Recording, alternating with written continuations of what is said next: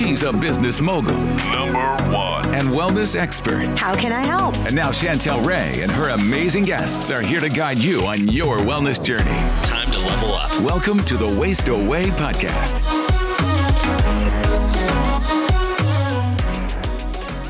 Hey guys, it's Chantel Ray, and I want to give you a special gift. Over the next few weeks, I'm going to be giving you a couple of tastings from all 4 books: Waste Away, Fasting to Freedom, One Meal and a Tasting, and Freedom from Food. So each week you'll get a different one. And by the way, we do have a Facebook group and we get all kinds of questions. And they're great questions, but I'm thinking to myself, have you read the book? These are all in there.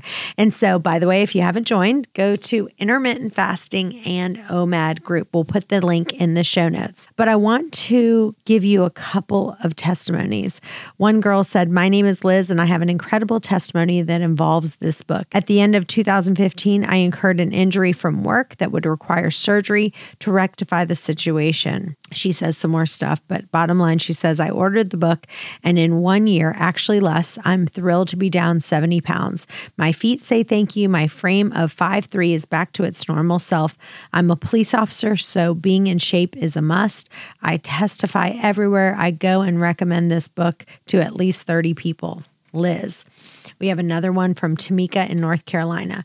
"I want you to know that I lost 10 pounds after listening to your book, but then I listened to it again 3 more times and lost that extra 20 pounds. I heard one of the girls on the podcast talking about how she lost that additional weight from listening to the book, and she is right. So I lost a little bit, then listened again, then lost a little more, then listened again, then lost a little more.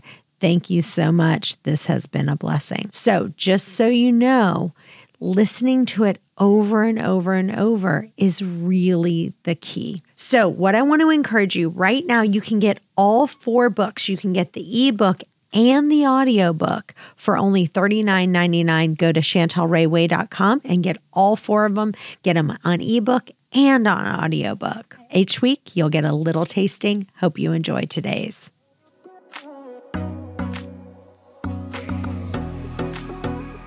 When I asked one of the thin eaters why she wouldn't have alcohol and dessert together, she would say that would be like eating a double Whopper at Burger King. They don't do the double Whopper. They don't do alcohol with sugary desserts. They don't do a high-carb pasta and a sugary dessert. They choose either this or that, or fun-sized bites if you want to get into the fat-burning zone. This is especially true when it comes to sugar, carbs, and alcohol. I asked all of the thin women that I interviewed about how much sugar they eat. They said, "I might have 50 calories of something sweet, like 2 chocolate candy kisses after I finish my meal." Or others would say, instead of doing something little each day, they might have 1 dessert at the end of the week on a Saturday night. Some of the very thin women might say, "I might have a dessert every other week if I really, really want it." One of the thin girls said, "If I do eat a dessert, I don't also have alcohol within a 24-hour span. I look at things in about a 3 to 7 day window of time as far as how much sugar, carbs, and alcohol I have been eating." This was an aha moment for me. None of the girls would really eat dessert every day. Some of them might have had 2 bites every day of something sweet, while another one had nothing during the week. But then on Saturday, they might have 3/4 of a dessert at a nice restaurant. And the real skinny ones might have had half a dessert every other week. If you're eating too much sugar, the sugar is going to interfere and stop you from getting into that fat-burning zone. When I asked the thin eaters about maintaining their lifestyle, every single person that I interviewed would say the same thing. You know, if I gain 3 or 5 pounds more than I would like, I just stop eating sweets and have a little less carbs for a week or 2, and that will help me lose the weight that I want. Then I can introduce sugar and carbs back in small amounts. Hey guys, I really want you to join our Intermittent Fasting and OMAD Facebook group. We're doing tons of giveaways right now for posting your before and after pictures and just for posting a question in there. We're giving away free protein shakes, some digest aid, all kinds of fun stuff. So please join our Intermittent Fasting and OMAD Facebook group. The link is in the show notes. One thing I have found will really hinder me from losing weight is having too much vegetable juice and fruit juices. I really try not to have fruit juices except for a splash of cranberry juice in my water. For me, juice really spikes my insulin and I have to be really careful with it.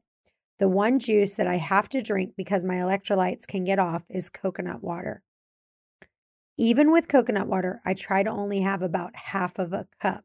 Everyone in my office knows that if I'm not feeling great, a half a cup of coconut water makes me feel like a new person. There's only one brand I like, Nirvana brand, and it's made from real young living coconuts. Otherwise, I can only drink it straight out of an actual living coconut.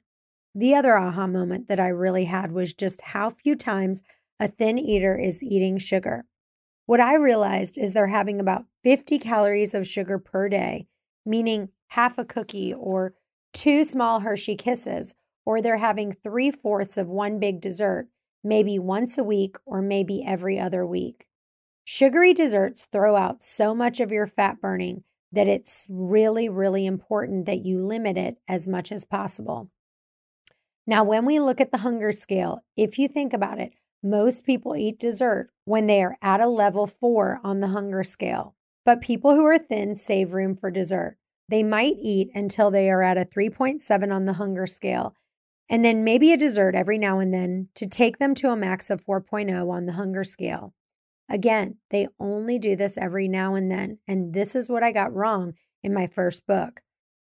What I have found is that most overeaters wait until they're at a 4.2 and then say, I'm going to have something sweet that puts me to a 4.6. In my first book, I said that you could have something decadent, maybe 3 bites of it once or twice a day. But honestly, that is just too much. As I'm interviewing more thin people, they aren't having that kind of sugar every day. They're really limiting how much sugar that they can have.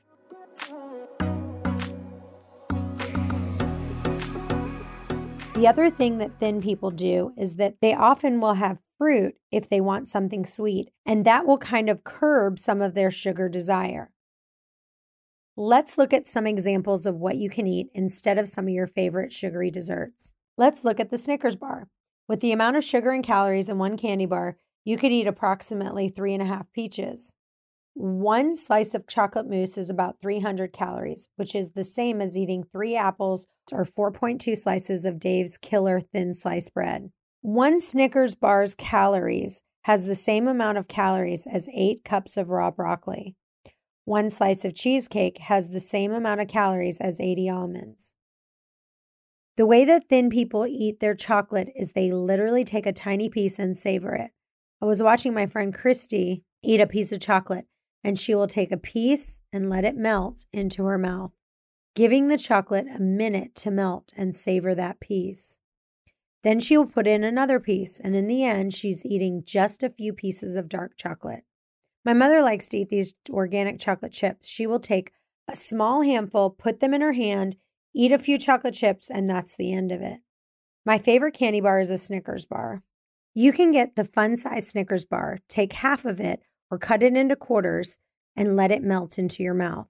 I love to freeze them, so I put them in the freezer and then you can crunch on them. Hey guys, thanks for listening to today's podcast. If you enjoy the podcast, it would mean the world to us for you to leave a review on iTunes to get this podcast out to others that may have the same questions that you do. And as always, if you have a question that you want answered, email those to questions@chantelrayway.com. Thanks again, and we'll see you next time.